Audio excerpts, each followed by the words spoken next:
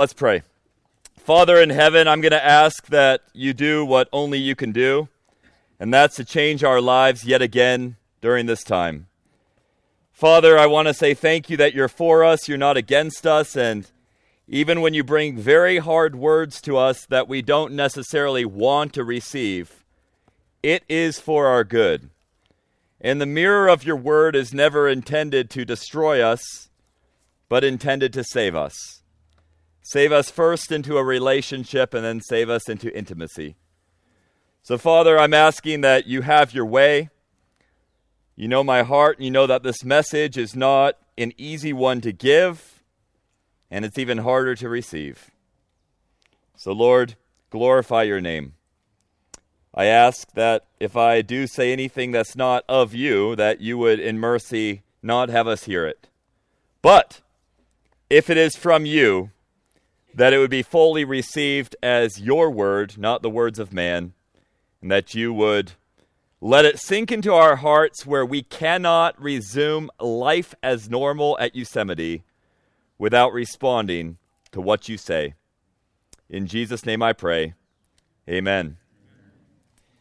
Though maybe I would like to give some illustrations and start with some pleasantries, I just want to tell you straight out this message is not going to be what we call pleasant.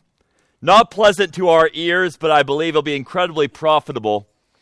We started out by seeing one aspect of the Lord Jesus Christ, and that is faith in his person in John chapter 2. And then yesterday we moved on to seeing faith in his perspective of us as we saw the man at the well ready to receive this dear woman. But now we want to turn in our Bibles to John chapter 8. John chapter 8, and I want us to see faith in his pardon. Faith in his pardon. We're going to dive into the first, verses 2 through 11, so not the first 11 verses, 2 through 11, and we're going to see a story about God's pardon in a very practical way. But before we do, I feel it's only fair to you all to let you know what God's placed in my mind before sharing with you. Because I have an image in my mind of you all. And I want you to know what I'm seeing when I'm walking around, because I just feel it's fair. I see that a lot of you have these very, very bold, large shackles on your ankles. I'm talking it's big. And you're shackled to something which is keeping you from moving very far from the object you're shackled to. Please don't miss this. Now, this is the crazy part about the whole thing I'm seeing as I'm walking around. You know what you hold in your hand? The key. But you're actually choosing, as followers of Jesus, I mean, you come attend conferences at Yosemite when you could be doing other things with your vacation and your money. But you're choosing to keep the key and keep the shackle and go on with life as normal. I want to challenge you that in the next 37 minutes, life is going to change. But you're either going to realize you're a prisoner by choice, or you're going to experience freedom like you have never felt. I'm not being melodramatic. The choice is going to be yours. And it's wild. And we're going to see it all come out of this John chapter 8 passage, and we're going to see Jesus teach us some principles on pardon, on forgiveness that maybe we really have not experienced. So let's go to the Word of God and let's read it very carefully. I'm going to do a little different here. I want to read it in portions and break it down all the way to the end, and then we'll walk back to the beginning and we'll look at the practical implications of it. So I'll break it up into 4 sections here, and let's start in verse 2. Early in the morning, he came again, that's Jesus, he came again to the temple. All the people came to him, and he sat down and he taught them. The scribes and the Pharisees brought a woman who had been caught in adultery, and placing her in the midst, they said to him, "Teacher, this woman has been caught in the act of adultery. Now in the law, Moses commanded us to stone such women. So, what do you say?" All right, first thing, taking notes. the case. The case. This is the court case. This is what's going on. What is the case? Well, it's quite obvious, right? We've got a woman. She's caught in the act of adultery. Now, it's not just that she was suggested she committed adultery. It says she was caught in the act of adultery. I need us to write down a few things here because we got to process this right in order for the implications and the conclusion to be clear as well. So, we know, you guys could go, okay, it takes two to commit adultery. I get that. That's obvious. Yes. We're not focusing there. You're right. There's a dude involved. The case is this. She was caught in the act. Is she guilty? Yes or no? Yes. We have to understand. Don't negotiate the case. Don't try to push the blame off on the other dude. This woman is guilty.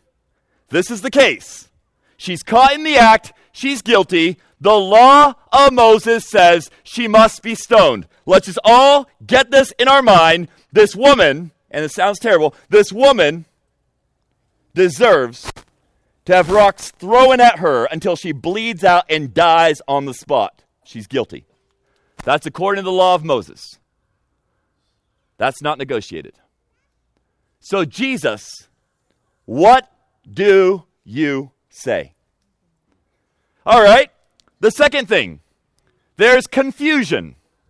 Why is there confusion? Well, let's talk about why there's confusion. This is not the only time in the Gospels we see this type of confusion. For instance, in Mark chapter 12, we have a similar crisis in that sense, and that is that we have got the Herodians and the Pharisees, and they're trying to trap Jesus. This story is really not so much about the woman, it's more about Jesus.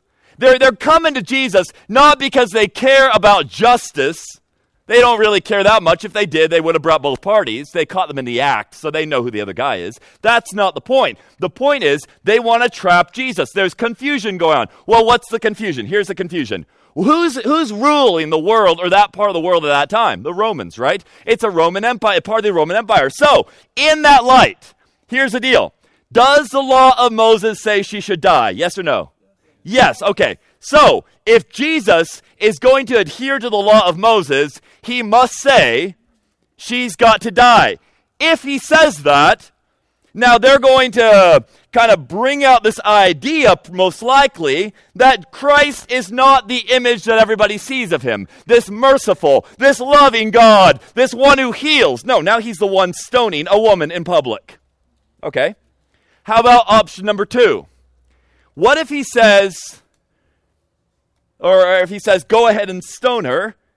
Here's the issue. The Romans prohibited that Jews ever carry out the death penalty. Got this? So if Jesus says stone her, well, the Romans are going to come after Jesus and say, you just performed illegal activity. They caught him. But now let's suggest the other. What if Jesus says, don't stone her? What's he disobeying? The law of Moses. So clearly, he is not the Messiah. Do you see the trap here? He's either not going to be the Messiah or else Rome's got to kill him. One or the other. They've got Jesus trapped, so they think. So we have the case, she's guilty. We have the confusion. Either the Romans are going to kill him or else the Jews are going to reject him. One or the other. Well, let's move on. Now we get to the climax of the story. Watch what happens. Verse 6. This they said to test him, that they might have some charge to bring against him, towards the Romans. Jesus bent down and wrote with his finger on the ground. Now, that's awkward, right? Because it's like they just asked him this huge question, and Jesus, completely, seemingly ignoring what they asked him, gets on the ground and starts drawing in the dirt. Like, Jesus, we just asked you a question, like, what's the answer? Why are you drawing? What happens next? Look what it says. Verse 7. They continue to ask him. So what does he do? He stood up. He said to them, let him who is without sin among you be the first to throw a stone at her. And then once more, he gets down on the ground and he starts drawing again. And then what happens? We're going to see one by one, beginning with the older ones, they start to walk away. All right, pause. Climax here. when Jesus is on the ground writing, another thing that I find a lot of commentators or preachers will talk about, which we're going to skip today, is what did he write? We don't know. If God wanted us to know, he would have let us know. Speculation is a waste of time currently because I have about 30 minutes left. So skip the speculation. Let me tell you what is significant here. Notice what writes on the ground. It says, he wrote with his finger. Oh, that's essential though. That part's important. Well, why is it so important? Well, I don't know what he wrote, but I'll tell you something about that finger. The finger that's writing, that phrase is also used when you go back to Exodus chapter 31, when the 10 Commandments and the law were penned into stone on Sinai. It says it was written with the finger of God. All I know is the finger that was writing in the sand. By the way, the only time we see Jesus writing, when that finger was writing in the sand, it's the same finger that penned the very law into existence. So we know that whatever is going to come in this climax of the story is going to be from the same source. Now, there's some other imagery here that I'm skipping right now because we'll come back to it later. But this is the climax going on. So then it says, they went away one by one in verse 9, beginning with the older ones, and Jesus was left alone with the woman standing before him. So what happens? Jesus stood up, and he said to her, I love this, woman, where are they? Has no one condemned you? Look what she says. Verse 11. No one, Lord. And Jesus said, neither do I condemn you. Go, and from now on, sin no more. Now, this might, I might have to leave you hanging for a little while here, but I want you to pull out a few pictures of the gospel before we get into the implications of the gospel. So all this is groundwork, okay? If you're like, all right, I'm not getting the big point yet, don't worry, you're going to get it. It's going to be so clear to every one of our minds. But notice what happens here. We see Jesus Christ stand up. That phrase stood up is used in verse 7, and it's used in verse 10. That is not the only time we see this phrase stand up used in relation to Jesus Christ. Let me give you another example of Jesus standing up and see if you can pick up the lingo, all right? John chapter 3, verse 14. Just as Moses lifted up the serpent in the wilderness, so also must the Son of Man, what? Be lifted up. Jesus lifted himself up. Hang on, do you get the picture coming on here? Now, when Jesus stands up, when he lifts himself up, what happens? There is one person in the crowd that could have stoned that woman completely legally, completely justly, and there would be no sin involved. And that is the one who was without sin. And so when Jesus stands up, he says, where are they? Has no one condemned you? And she says, no one, Lord. Now, they just got rid of all the fakes, but there's still one left. Then Jesus says, neither do I condemn you. What just happened? Because did Jesus just break the law of Moses? Did he just completely violate its standards? No, this is where we see God as the just and the justifier of the one who believes. You see, when let's go, think in John chapter 12 or 11 with the story of Lazarus. When Jesus says to Lazarus, come out, what was Jesus doing? Because it says the wages of sin is death. Sin deserves its wages, right? And the wages is death. That means that when Jesus robbed the grave, he was a thief. Well, hang on. Not if he's going to pay him back. Same thing's happening here. What Jesus does when he says, neither do I condemn you, you've got to see, he lifted himself up before that woman and said, I don't condemn you, because he was going to be lifted up and condemned for her in just a little while. Now, what we understand here is the whole premise, basis of forgiveness. And this is what I want to talk about this morning. When I'm talking about shackles on our ankles, I want to talk about something I feel, and when I say I feel, I believe this from the Word of God, and I'll give a lot of reason as to that. But when I look at the heart of God, I'm not sure I see a sin so despicable in the eyes of Jesus Christ as unforgiveness. And when I say unforgiveness, I'm not talking about the small things. I'm not talking about the big things. I'm talking about all things. Let me say even stronger than this. If you harbor any unforgiveness in your life, you do not understand the love of Calvary. And you most definitely do not understand your own condition. I didn't say you're not saved, but clearly you need to be saved from something else this morning, like my brother Scott shared at his testimony last night. So why do we say this? Look at when Jesus gets asked by his disciples about prayer, right? And he teaches them to pray. He gives this beautiful example prayer in Matthew 6, right? Our Father, who art in heaven, hallowed be your name. You guys know it. It even says that we're to forgive others their trespasses forgive us our trespasses as we also forgive those who trespass against us. We know that. But like when you pray, and you pray about a lot of stuff. Like this morning, we were praying for that precious little boy named Max, right? And then what happens? We prayed about a lot of things. But then as soon as we ended our prayer, we started talking about Max. Well, it wasn't that I didn't care about all the other things we said in prayer. It's that when we ended our prayer, our thoughts were still on Max. All right, hang on.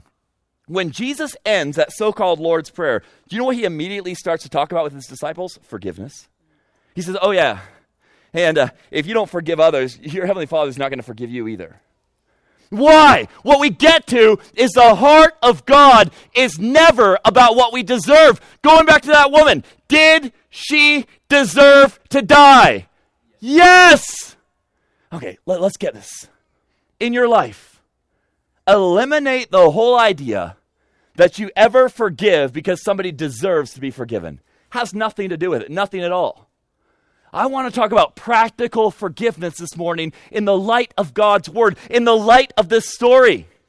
Now, why, ultimately, did others drop their stones? Well, they dropped their stones not by looking at the woman. They dropped their stones by looking at their own life, right? And recognizing they didn't have that right. Now, this is not going to be a message of stop judging others. No. In fact, let me give you good news. You've already been judged, and you're guilty, and you deserve hell. You say, that's not good news. Well, I'm not done with the sentence. But God, in his rich love for you, sent the Lord Jesus Christ to fully pay. Now, hang on. What we've got to understand here is this has nothing to do about anybody deserving anything. Everything's going to come back to the cross of Calvary. We're going to realize that we drop our stones, and it has nothing to do with the person that we're forgiving. Let me say it like this, and I just said it, but I want you to write it down, and I want you to stare at it. And in fact, I'll let you stare at it for 20 seconds without me talking. Forgiveness has nothing to do with the person you're forgiving. And I'd like you to underline the word nothing. Write it down. Forgiveness has nothing to do with the person you're forgiving. Stare at it.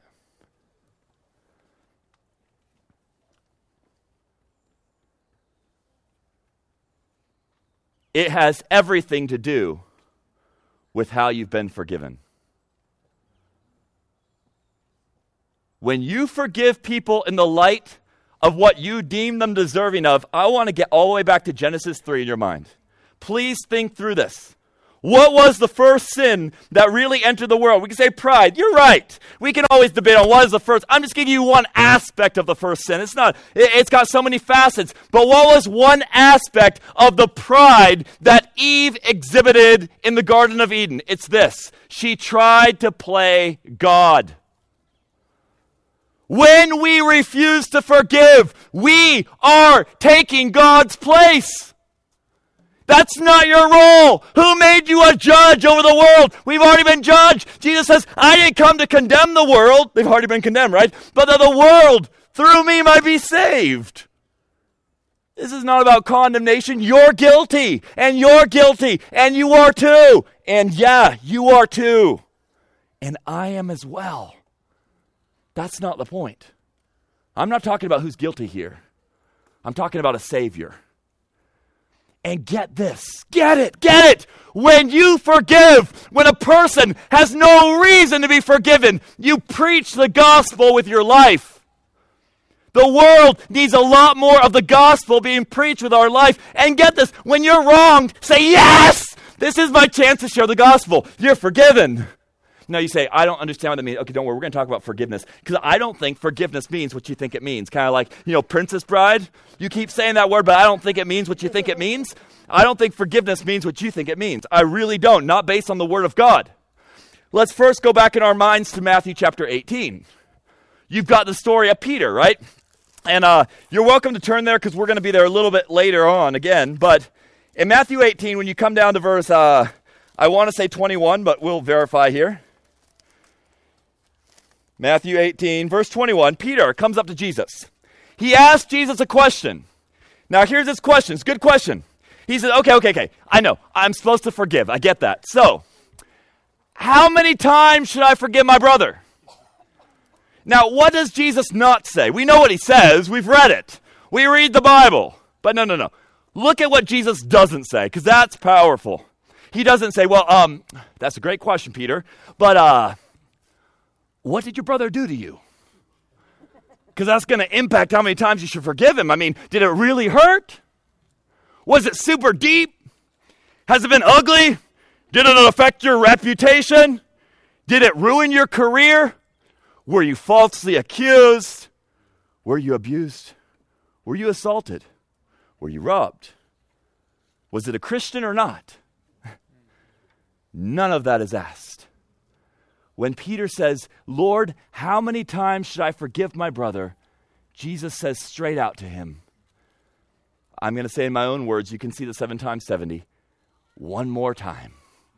Always one more time. As many times as he's done it, one more time. Should I give him another chance? Absolutely. Now, what we realize about forgiveness is forgiveness has nothing to do with the person we're forgiving.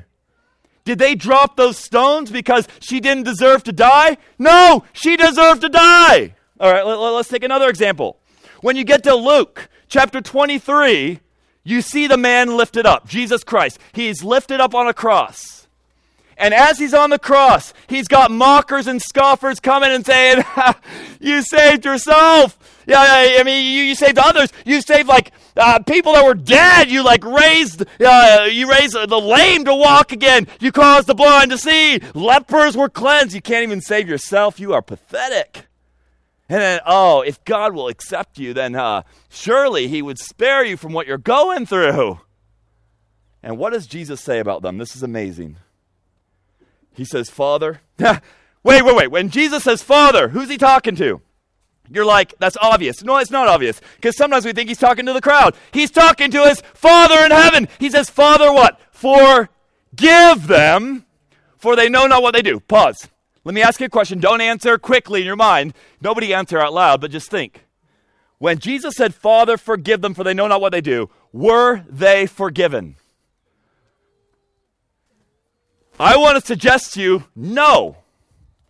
You say, whoa, but Jesus said, Father, forgive them, for they know not what they do. That's a very different prayer than when Jesus heals somebody by their faith and says, your faith has made you well. You've been forgiven of your sin. That's different. When Jesus says, Father, forgive them, for they know not what they do, I want to suggest to you, they were not forgiven, but they were offered the full opportunity to be forgiven. Jesus is saying, forgive them because I am bearing every one of their sins on the tree. I am paying for all their adultery. I am paying for all their gossip, for all their slander, for all their unforgiveness. This is what I'm dying for, Father. And soon I'm going to say, my God, why have you forsaken me? I'm going to take separation from the intimacy with you so that they can forever be united with you and never taste a drop of eternity without your presence. Listen, you'll never understand God's love for you if you believe on Jesus. You say, that's weird to say. I think souls in hell will know God's love more than us. You say, whoa, what? They're going to taste what Jesus died for. I know, you could flip it around and you're right to. I just want you to think about that. You'll never know how much God loved you because you'll never taste what it cost for him to forgive you. And I'm afraid we forget that on a daily basis when we choose to harbor bitterness. We're saying, I'm not accepting the reality of Calvary. Yeah, you might accept the forgiveness of Calvary, but not the reality, not the power therein, not what the implications are for our life. Father, forgive them. Now what do they have to do? He's saying, look, I've done everything for their forgiveness, but now what do they have to do? They have to go to the Father and say, forgive me on the basis of Jesus. I need to be saved. That's salvation. Salvation is me going to God the Father and saying, I deserve to die, I'm a sinner. But God sent his Son. He paid for me. On the basis of the blood of Jesus, forgive me. And will God ever reject that? Never. He is pleased that in his Son we may have life and life eternal. Listen, if first forgiveness has nothing to do with the person you're forgiving, let me tell you something else about forgiveness. This is going to free some of you. Forgiveness is not saying it does not hurt. It might hurt for the rest of your life. So when you forgive, you're not saying it's not painful. When you forgive, listen, you're not sweeping it under the rug and saying it doesn't matter.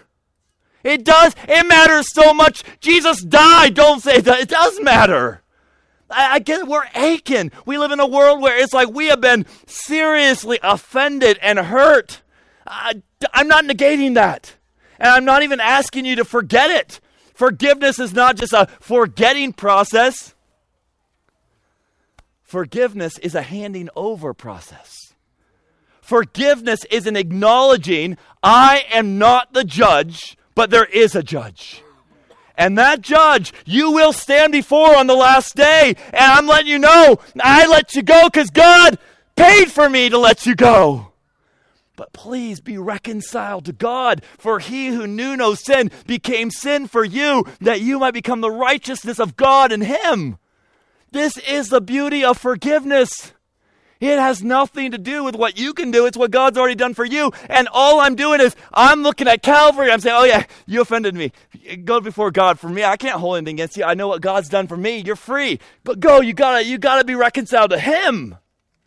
When we live that kind of way, you really think the gospel's not going to be preached in your life? You really think that's not an opportunity for the love of Calvary, the truth of Calvary to shine through in you? Step off the throne. Step off the judgment seat and recognize there is one. There is one who ultimately stands, not only ready to be our advocate, but there's one before him that will judge all sin. But the good news is this, he has judged all sin. That's why Jesus can say, neither do I condemn you. Let me ask you, have you gotten your eyes off of Calvary? And are you looking at people? Are you so focused on the pain and hurt that you're forgetting what your Savior went through so that others can taste that love? In fact, allow me again to suggest that maybe the very thing you wish never had happened to you could be your greatest opportunity to preach the gospel. The very pain that you wish you would never have to remember could be the very conduit through which people say, that's not normal. Tell me about the love you received, because how can you let me go in the light of that? You say it's because somebody else paid for everything for me. Go to Matthew 18. Matthew 18. Look at this story, and if this story is not sobering for you, this is coming from the mouth of Jesus. If it's not sobering for you, I'm going to guess you're taking a nap right now. Or you're totally not paying attention. This is coming from the mouth of Jesus. Do not take it lightly. You shouldn't take any of the word of God lightly. It's all come from the mouth of God. What I'm saying is, he says this in the light of forgiveness. Watch what happens. Matthew chapter 18, verse 23. He gives you a story. Therefore, the kingdom of heaven may be compared to a king who wished to settle accounts with his servants. When he began to settle, one was brought to him who owed him 10,000 talents. And since he could not pay, his master ordered him to be sold with his wife and children and all that he had, and payment to be made. So the servant fell on his knees, imploring him, have patience with me. I will pay you everything. And out of pity for him, the master of that servant released him and forgave him the debt. But when that same servant went out, he found one of his fellow servants who owed him 100 denarii. And seizing him, he began to choke him, saying, "Pay what you owe." So his fellow servant fell down and pleaded with him, "Have patience with me, and I will pay you." He refused, and went and put him in prison until he should pay the debt. When his fellow servants saw what had taken place, they were greatly distressed, and they went and reported to their master all that had taken place. Then the master summoned him and said to him, "You wicked servant." I just want to pause. I wonder if God's saying this to some of us today. You wicked servant. You're really holding that against somebody when I forgave you everything? Seriously? You wicked servant. I forgave you all that debt because you pleaded with me. And should not you have had mercy on your fellow servant as I had mercy on you? And in anger, his master delivered him to the jailers or the torturers until he should pay all his debt. So also, my heavenly Father will do to every one of you if you do not forgive your brother from your heart. Wow. Now, I don't think we recognize the incredible discrepancy between what he owed and what he charged someone else with. I looked up how much it would be in today's terms. If those 10,000 talents were gold, it would be about $15.5 billion. That's how much he owed. If it's silver, all right, you're going way down, but you're still in the millions. If it's 20 years' salary, which some people say that's what 20,000 talents would be, if it's 20 years' salary, we're still talking like $1.5 million. Do you know how much 100 denarii is if you make $80,000 a year? It's about $21,000. Try that out. $15.5 billion to $21,000. There's a bit of a difference. He would not forgive someone $21,000 when he owed $15.5 billion. Listen, I deserved eternity damned in hell. That's what I deserve for my sin. It's what the Word of God teaches me. The wages of sin is death, and not just temporary death, eternal death. That's what the Word of God tells me, and I dare believe it. That's what God forgave me. And if God forgave me with that kind of forgiveness and love, and my brother, even if maybe he doesn't ask for that forgiveness, did the people on the cross ask Jesus to forgive them? I don't think so. Jesus said, "Father, forgive them, for they know not what they do." I hear this all the time in the church. You can't forgive until they ask you for forgiveness. Forgive.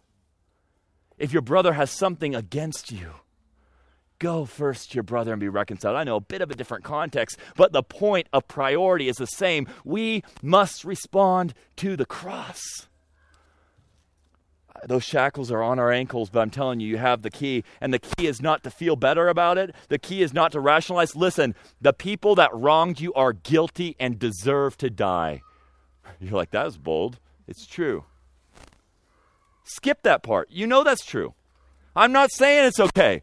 I'm not saying they're right. I'm not saying they didn't wrong you. Yes, and so do you. If we want a church that will run freely, if we want to see our local churches thrive, if we want to see the Lord Jesus glorified and preached through our life, you will be shackled until the day you forgive solely on the basis of Calvary and has nothing to do with anything anyone's ever done to you. This woman had the stones all dropped around her. I can just imagine there she is in the middle of all of them. And plop, plop, plop, plop. She just hears the stones falling and a little bit of dust rising. And then Jesus stands. Guys, there's going to come a day when I'm going to stand before God Almighty. And he's going to look at me. And let me tell you about this day.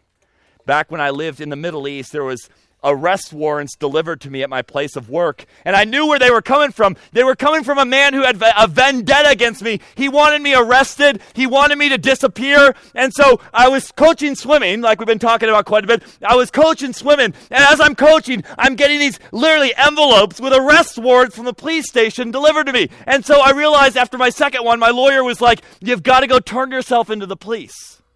I didn't know what I did, but I went to turn myself in. And after turning myself in, the chief of police in that office in the Middle East, he said, I don't know what you're here for, but we'll check the computers and see if you're accused of anything. So he sent it to one of his aides in the back, and he and I had a cup of tea together. And after 20 minutes, they brought a little slip of paper out, and they handed it to the chief of police. Now, you think I wasn't nervous? He looks at the slip of paper, and he looks at me. He says, not only are you not guilty of anything, he says, there's no record against you on our system. Listen, I'm going to stand before the Almighty God one day, and he's going to look at me with my $15.5 billion debt of sin. He's going to say, Nathan, you're not just forgiven. That's good. But in 1 Corinthians chapter 1, verse 8, he says, I'm blameless. That means he's going to look at me and say, you're not just forgiven. There's nothing even against you on the account. There's not even an accusation because Christ took all that. The stones were dropped, and neither do I condemn you. Go and sin no more. How can I, a man of temporary life, a man of mortal character, a man who barely even exists in the realm of time, how can I hold anything against anyone, regardless of what they did, because I've been forgiven by God, and I'm righteous, and I'm His, and He is mine. May we be a church that forgives only on the basis of one thing. Christ has forgiven me. Let's pray.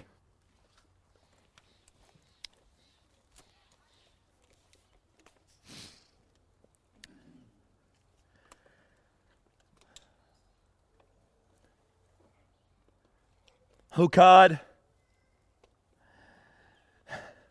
may we take that key and reach down to our ankles right now and just unlock that chain. Not because we feel any better, not because it hurts any less, not because people deserve forgiveness anymore, but because right now our eyes have been lifted up to look at our Savior. And on that center cross, he says, I've done all that's necessary for your salvation. Lord, I pray for freedom in this crowd today. Lord, if there's any roots of bitterness, if there are any roots of unforgiveness, if there's any phone calls that need to be made, text messages that need to be sent, tears that need to be shed on someone's shoulder, hugs that need to be given, letters that need to be written, God, would you let that happen today? We don't want to be doers of the word, or we don't just hearers of the word only, but doers as well. We don't want to look into the mirror and then forget what we saw. Teach us to forgive as we've been forgiven. Not to be saved, but that we might show the world the salvation we've tasted. Thank you that my forgiveness I received at Calvary is not based on what I could do. It's based on what Jesus did for me. But because I've been forgiven, oh, may I always forgive quickly, that the world might quickly see the cross of Calvary and not my wretched flesh.